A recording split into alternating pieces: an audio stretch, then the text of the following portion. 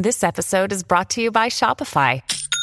Forget the frustration of picking commerce platforms when you switch your business to Shopify, the global commerce platform that supercharges your selling wherever you sell. With Shopify, you'll harness the same intuitive features, trusted apps, and powerful analytics used by the world's leading brands. Sign up today for your $1 per month trial period at shopify.com/tech, all lowercase. That's shopify.com/tech. Hey everybody, welcome to this week's Q&As. So, true confession time, I just recorded all of these a few hours ago and went through the whole process and got everything stitched together, got the audio processed, and somehow or another I ended up deleting the wrong files. I've never done that before. I've had audio issues before, I've had other, weird things happen that are usually my fault, sometimes not, but I've never deleted the wrong files before. So, we're just going to do this one again. I'm on a beer, so I'm just going to pour myself a large glass of wine in a goblet. And we're just going to go from the beginning and make sure the wine could keep up the enthusiasm level that I had the first time I recorded these. So let's strap in and see what we got. First up, Jeremy Hopkins wanted to chime in the discussion about candy cabs and what's the best combo of CRT plus chassis that you could get. And while I really appreciate the time Jeremy took to go through all of this, and I will read it all out, I do want to preface this with the advice that I gave last week. I am absolutely standing by, and that my strong opinion is the best candy cab you could buy is the one that you could verify with your own eyes that is working, in good condition, there's no burn-in, nothing crazy, it doesn't pop and spark when you turn it on. And it's the same advice I would give with an RGB monitor. Well, what's the best RGB monitor? The one that you could get, that you could go drive to pick up, that you could verify looks good and isn't going to be a scam. Now, that's obviously neither of those are the right answer, but that is my honest, very strong opinion on it. And then, of course, it's, well, what's the best RGB monitor for your needs? What's the size? What's the mask? All of that is secondary. And while, once again, no disrespect to Jeremy, that's what all of Jeremy's advice is. If you have the option of getting multiple, if you're a collector and you have a bunch, if you're just a crazy person like me and you want to know the answer to the question, this is for you. This is not for people that just want to get a candy cab. My advice and rambles of last week were probably, I don't want to say better advice, but hopefully you know what I mean, because this is a compliment. But anyway, enough rambling aside. Let's just read exactly what Jeremy said. And while I don't have the ability to verify a lot of this, I have heard other people kind of say the same stuff. So just to add onto the monitor discussion, from their perspective as a pixel art fan, the Toshiba AK and the now MS9 chassis are the best combo. I have the full serial or the full model number in the description, by the way. When it's found in the Taito Egret 2, because of the ability to rotate the monitor without assistance from another person or worry about necking the tube, it's the very best arcade option. Though the one downside is the rarity of parts and limited auctions that come up for sale with that unit. They've seen one in the past year, and it is not cheap. That AK Nanao MS9 is reliable, or the AK, slightly different version of that, but with the Nanao MS9 is reliable, lower maintenance than the Blast City, or no worry about the black goop of death. And the image is perfect for both 15 and 24 kHz arcade pixel games. They also have a consumer Toshiba 32AX60, and the image is very similar and looks amazing. Next time they have a moment, they'll open it up and confirm it is an A-series tube, similar to the one in the NAC, but at a larger size, so it won't be compatible with the MS9, just a similar look. There are reports of smaller Toshiba sets using Orion tubes, but they can't confirm. They also have a JVC AV27230, which is a nice companion to an Astro or NewNet City. They need to check that their JVC is a Thomson A68, similar to the Wells Gardner arcade monitor. It looks fantastic, as long as you don't mind a bonded yoke, it's a solid choice. For 31 kHz, your best bet would be if you could find a D29 CO51 and the Toshiba PF in the NewNet City. That's your best arcade option at a larger size. It's a white whale, but they did see one for sale on Yahoo Japan earlier this year. It has a buttery smooth look and reminds them of a large format, high quality computer CRT. They've only used one in an arcade, so they can't speak to the home maintenance requirements, but it's something to keep in mind. On another note, if you're really particular, chassis and monitor combination matter. They don't like the look of the Hitachi tube in MS9. It's not bad, it's just not the same as the Toshiba or Nanao MS9 for them. What Mike Moffat's done with his MS9 mods seemed like the holy grail, including a mod for 31 kHz. And while that will remove the choice for 24 kHz, if you're looking to do 480p like Naomi and others, that seems kind of like a no-brainer. Plus, you could do the G1 mod to keep the improved contrast, but fix the slightly softer image with the MS9 over the MS8. I plan on doing the G1 mod, by the way. Game Them Up did a video showcasing Mike's mod, which I will put in the description. Another option is the MS2932 31 kHz only chassis, but it's beyond their experience other than to say it exists. They've also passed on a Toshiba PF and Sanwa chassis because they didn't want to deal with the maintenance hassle. In the end, looks are subjective, and most might not care over minor details, but if you could find a local arcade, talk to the owner and ask about the tubes in the arcade machines that you like when you're visiting. Maybe you can get an idea of what you'd want for home use. Also, for TriSync, here's the arcade list projects of TB tube replacements. So I will drop that link in the description as well. So once again, thanks so much to Jeremy for sharing all this info. I think this is great stuff to note for people that want to know the little details about it. But for me personally, I would still grab whatever you can. And if you need 31 kHz support, maybe just look for a PC monitor, a PC CRT monitor, and build a secondary station with that to save yourself a ton of money. But if you could stumble across all of this, hey, go for it. Next up, Billy Carrion wanted to share an alternative way to utilize the MemCard Pro and X-Station for backing up your save games from older or other memory cards.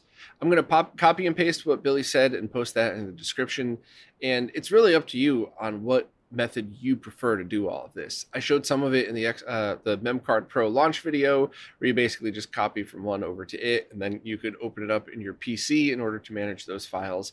But Billy has another workflow that I think if I read it out loud, it would seem overly complicated, but if you read it yourself and you kind of work along with it, it's actually pretty easy. So I'll just leave that choice up to all of you. Also, Billy mentioned that they had switched their screen name, and I really appreciated that because all the time I end up confusing people. And I think the most common scenario is when I'm at like an expo or something and somebody comes up and says, "Hey, I'm Billy." And I assume that's the first time I've met them. So I talk to them for a while and then realize, wait a minute, aren't you the person who did that thing with the thing over on oh, wait, you're a Tonal, right? So thank you for letting me know, Billy. And also, if you ever meet me in person, just make sure to throw out whatever name I'm probably going to remember you the most as, just because I just could never remember names. I could always remember stuff, but I'm the worst at names, and especially when there's multiple to remember. So I'll leave the link to what Billy suggested in the description. And once again, thanks for reminding me of the name change. Next up, the Remora wants to know if there's any project for using a wired controller wirelessly. They have the old school reproduction HoriPad and would really like to use that wirelessly, hopefully something like a modified Blue Retro adapter. So I remember seeing pictures of something like that floating around, and it might have even been on the Blue Retro GitHub, to be honest with you, but it was always like a proof of concept, a test station, not a solid product. Certainly nothing that you could just click and order. So I hope somebody swings about to do that, though, and I think something like, actually, kind of like the controller tester that Jan from Consoles for You designed, but with Bluetooth. So you have your main module with your Bluetooth wireless setup and all of that in it, and then you could just snap out the input modules for NES, GameCube, Super Nintendo, and that way you could just plug your wired original controllers into it and let it sync up to something else. Now, of course, you'd also have to have a receiver, but if you were already picking up something for the N64, GameCube, or some of the many other Bluetooth receivers that are out there using Blue Retro, then that shouldn't be too much of a problem. It wouldn't be cheap because you would have to buy two devices, the transmitter and the receiver, but it certainly could happen. So do any of you know a project like this? And if not, does anybody want to make it? I could reach out to Jan and see if he's got the ability to do that, or if he even would be willing to take a risk on that product, because with all respect to you, the Remora, I think that idea is great, but I'm not sure how many people would want to buy that versus just standard receivers. Maybe a way to get about doing that is to have one big block of controller plugs on there, or controller receptacles, and you could select which one. So it's one block with like 5 different controller inputs on it. You select which one is active, and there's one Bluetooth module in there. I don't know, that might be easier overall to make, but I'll reach out to Jan and see if that's something that he's done, and if anybody's already working on that and selling it, please let me know. Or if it's just proof of concept at this time, maybe somebody could start selling it. Next up, Belmont had a failed mod. They were trying to do the RGH Xbox 360 mod, which required an insanely small via to solder to and required removing solder mask. All was going well until after extracting the NAND, they couldn't get the console to boot into Zell. They went back to the motherboard to touch up what they thought was a really clean connection and just made it worse, and they're pretty sure they burnt out that tiny solder point. The point to all of this is that when it happened, they can't help but feel like a failure and lost some confidence.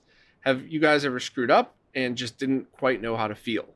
They learned from their failure, so I guess that's the takeaway, right? Sorry for the sob story, and any advice on how to move on from this loss would be much appreciated. So honestly, welcome to being one of us, right? This is what we do. And welcome to kind of learning from your mistakes. So I want to give some words of advice and encouragement to you and anybody else who's kind of in this position, because stuff like this happens to everybody from beginners to the most experts of experts. Shit happens sometimes. So you just got to ask yourself the typical life questions, right? Like, first and foremost, you approach this the exact way I would have. You realized you made a mistake. You didn't blame the Xbox. you didn't blame the small VIA. You were just like, oh, I messed up. So great. You figured that out. And then you've already approached this like, okay, so you learned from your failure. So it's just the typical life stuff. All right, here's what happened. Why did it happen? And where do we go from here? And one of the most important pieces of advice I could give is if you're frustrated and you're in the middle of a mod and something like this happens, walk away. Just turn off your soldering iron and just wait a day or so and come back to it. Don't try to push through.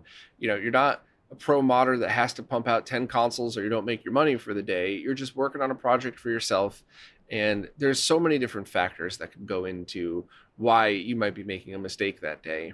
And some of it's mental, some of it's environmental. It doesn't really matter. If you had a screw up, just let it be, sleep on it, and then kind of come back and reanalyze it. Why did you make the mistake? Were you like me and bought a cheap soldering station, not realizing that for dollars more, you could have bought the right one? That's fine. Everybody goes through that, something like that. Did you really need something like a magnifying glass helmet for it, which is pretty cheap? Most people could afford it. Or would you rather have gone to something like a microscope if you're going to be doing a lot of these? Were your hands shaky that day? Did you just have too much booze the night before? It happens to everybody that's had a drink, has occasionally had one too many. It's just life things happen. So try to figure out what you did wrong and then try to figure out what to do next. And I mean this next thing with absolute love and respect, but do you really want to do it again is a very important question. If you're somebody who enjoys this as a hobby and you want to learn how to do this and get better so you could buy another one and mod your other consoles, and this is just fun, like people who like rebuilding cars or detailing cars, it's the same thing. Some people are just like, ugh, I don't want to wash my car, and other people are like, oh, look how fun this is. Look how nice I could make this. I did this myself. Make that decision. Because at that point, if you're like, I don't like this at all, and I don't want to spend money to get all new equipment because I did screw up and buy the $1 AliExpress special like most people end up doing at least once in their life, hire a modder. That's the perfect time to just go, you know what, this isn't my favorite thing to do. I'm going to give it to somebody who's an expert that could blow through this in a fraction of the time and has done a million of them so they know what to do when this happens. But I'm not telling you not to do that. I'm just reminding everybody. I'm not telling you to not do the mod again. I'm just reminding that as an option. Reminding you that that's an option. Woo!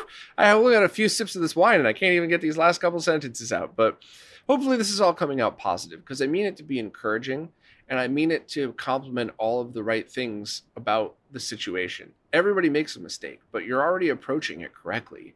And you just decide if you want to keep going and how you want to go about doing that. And honestly, what advice do I have to move on is to just kind of figure out what cheers you up in that scenario. Because every live stream I've ever done, I've made a mistake. sometimes big ones. And I like making fun of myself. And, so that does seem to offend people, but screw them. I'm not feeling bad about making fun of myself. That's on you. That's not me. So, whatever, make a joke of it. Don't talk about it, whatever you would normally do to cheer yourself up. For me, I make fun of myself. I talk about it openly. I learn from that mistake. And the only time I get really embarrassed is when I make the same mistake over and over. Sometimes it's still funny, like when I finish a very complicated project and forget to plug the power in, because that's a mistake that's super dumb, but also doesn't hurt anything. I don't have to start from scratch. I'm just going to plug the stupid power in and then try again. So, as long as it's not little things like that, don't make the same mistakes again. Do whatever you can do to cheer yourself up when it happens, and then just decide how you want to move forward. But honestly, it just sounds like every other modder in the scene has gone through this. So I'm not cheapening your account. I'm just saying, welcome to being one of us nerds. The Pask wanted to follow up on the conversation we were having about finding a Bluetooth transmitter so that they could use their Sony Bluetooth headset along with their retro setup.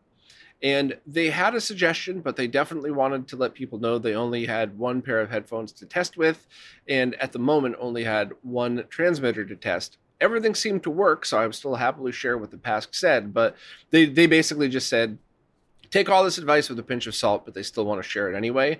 And I read through this. Obviously, I'd already answered this once. I liked what they had to say, so I'm confident in sharing it with the Pask's own disclaimer in there. But in their researching, it turns out there are limiting factors to the latency of audio, and it depends on the transmitter and the receiver.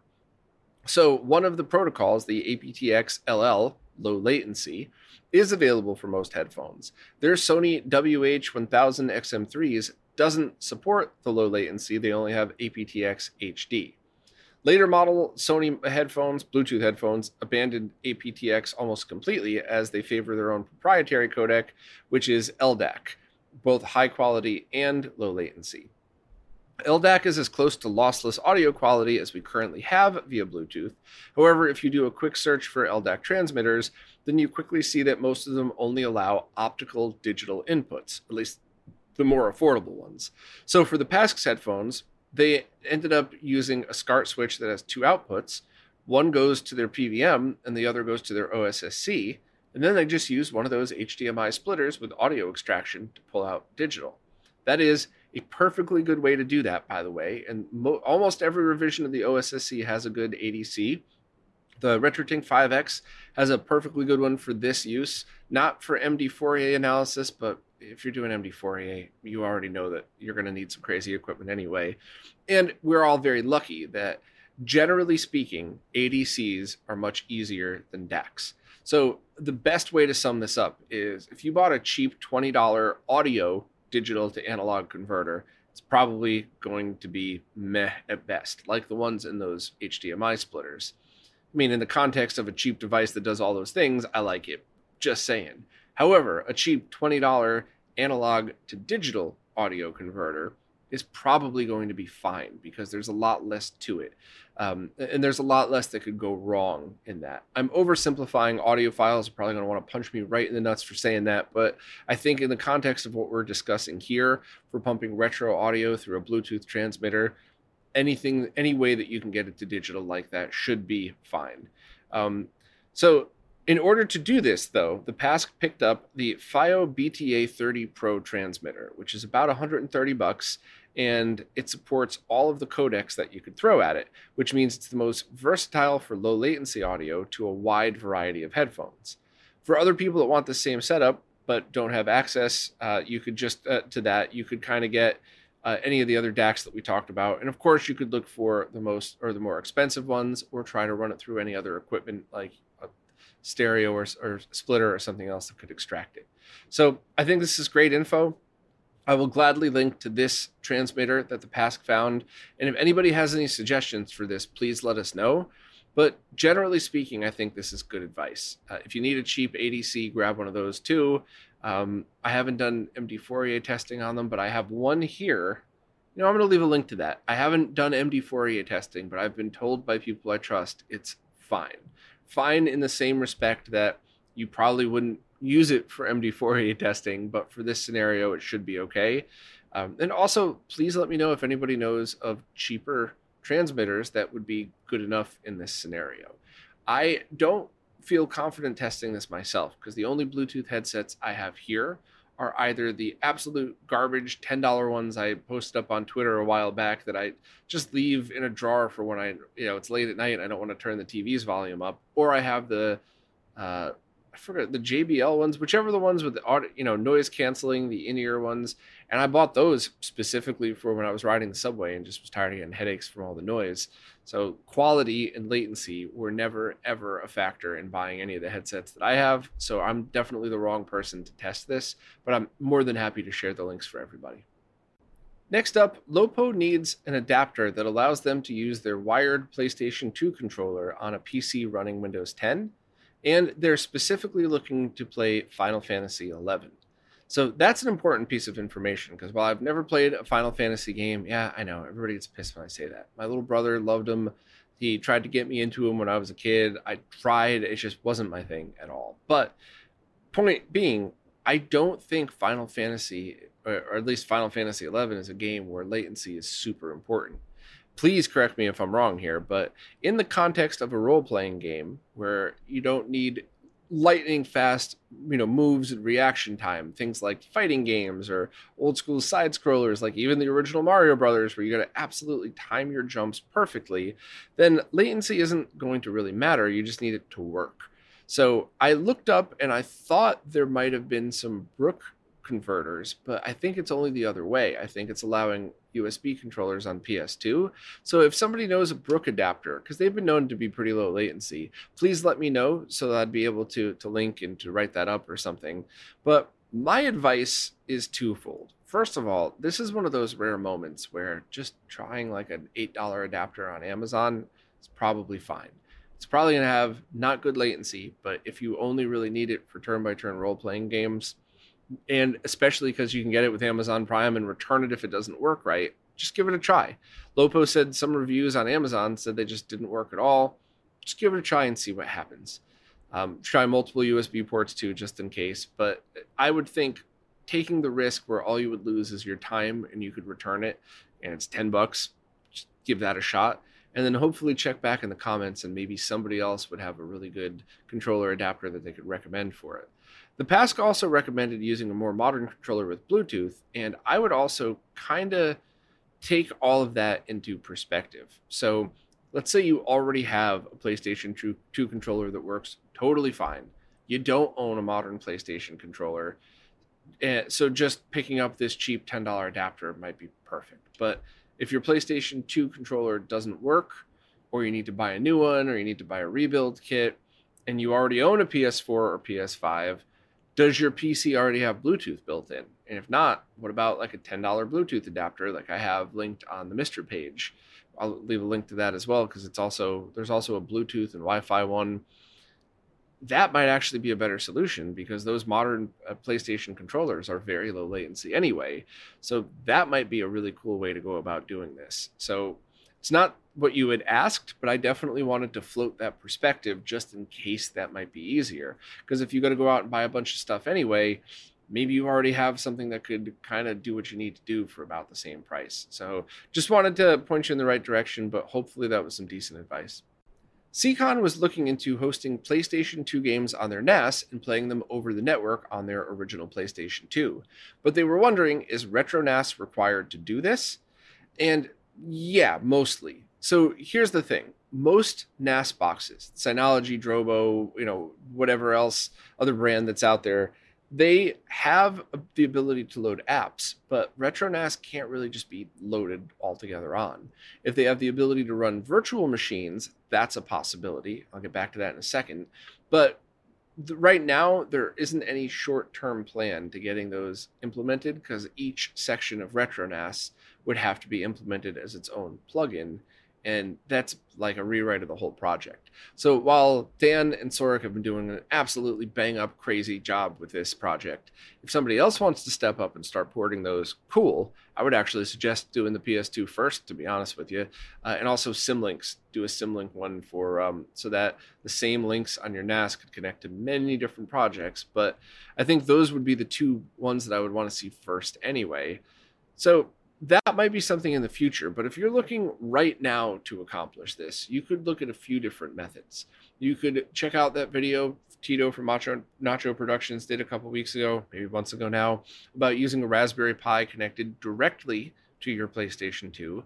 And then instead of having local storage, just point that to a share on your NAS. I believe if you're going, well, my opinion is if you're going to get a Pi and do this anyway, maybe you put RetroNAS on the Pi, but same method. Rather than have local storage connected to the Raspberry Pi, just connect it to your share on your NAS. And I'm sure if people aren't aware at first, why would you want two devices? That's dumb. Not really, because that means you could also just have a hard power switch and only power on RetroNAS when you need it. So if you install a bunch of the other stuff and you're worried about any kind of network securities, you just have a physical button to press. Now, sometimes people might prefer pressing a button. Other times people would prefer logging into a web interface to do that. It's really up to you. And of course, you could also do the same theory with a virtual machine. So if you have a server, or basically a PC that you leave on 24/7, you could build RetroNAS on that. I don't know if any of these NAS boxes support it. If any of them do, please let me know.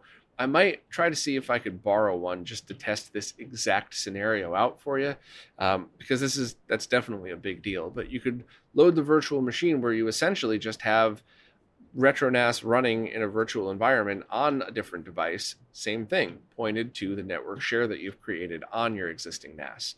I'm assuming that's not what you would want to do, CCon, because if you had a PC that you left on 24/7, you probably wouldn't have a NAS running 24/7, but I wanted to just talk about that in general.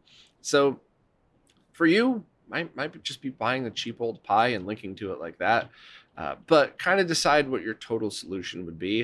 And if somebody listening wants to try to start porting some of this stuff over, please let me know. Also, next, am I aware of any work of the same sort of ISO or ROM loading functionality being worked on for Dreamcast or GameCube? So for GameCube, that exists. You have to get yourself a GameCube network adapter, and then you also have to get the latest version of Swiss and find a way to boot that, but that's it. That should totally work fine, and it would work basically the same exact way. I can't remember if you need RetroNAS functionality for that, but it's definitely in there. So I don't know if you just need a network share, but that's already doable. For Dreamcast, there's a method where you could use, I think, a Pi Zero, plug that into a mode, and then it makes the mode essentially sees a USB stick. But what it's actually doing is emulating a USB stick, but pointing it to a share on the network. I have not had a chance to test that, and in fact, I'm still looking to sell my trade really, because I don't have the time to be buying and selling, but I'd love to trade my Dreamcast Sports Edition all original working great with matching controller for some absolute beat to shit Dreamcast with a mode in it, so that way I could start testing this stuff and see if I could help out. I do really wish that there is some kind of Dreamcast mod available that allows you to retain the CD-ROM drive and connect over the network to load games, but I've talked to a bunch of people far smarter than me about that, and all of them found a lot of bumps in the road to making that happen, at least in the short term. So a mode and a Pi Zero is probably going to be the best way to go about it, but that's going to be kind of tricky. Hopefully I could pick one up and do a guide about it. Lastly, am I aware of any resources for just determining which consumer TVs might have the same tubes as an arcade cab? Yeah, that was the one we talked about before. I linked to at the end, and in fact, I'm going to just copy and paste it in two different spots in the comments, or not in the comments, in the description, because why not, right? Make it easier to look up. But yeah, so that basically sums it all up. So good questions. Good luck with your NAS, and please let me know if you have any questions, and maybe I could even start testing as well. Well, that's it for this time. Hopefully everything still flowed nicely, even though it was my second time around. But if you have any questions at all, please ask them wherever it is you support in the latest Q&A post. The way these services work, I can't really figure out what's a new question on an old post. Plus, I like just hanging out and talking and scrolling through in real time like I did twice today. So anyway, thank you so much for all of your support. I really appreciate it. It's what's keeping all of this stuff going, and hopefully these Q&As are still kind of fun for people to hang out in. But anyway, thanks again, and I'll see you next week.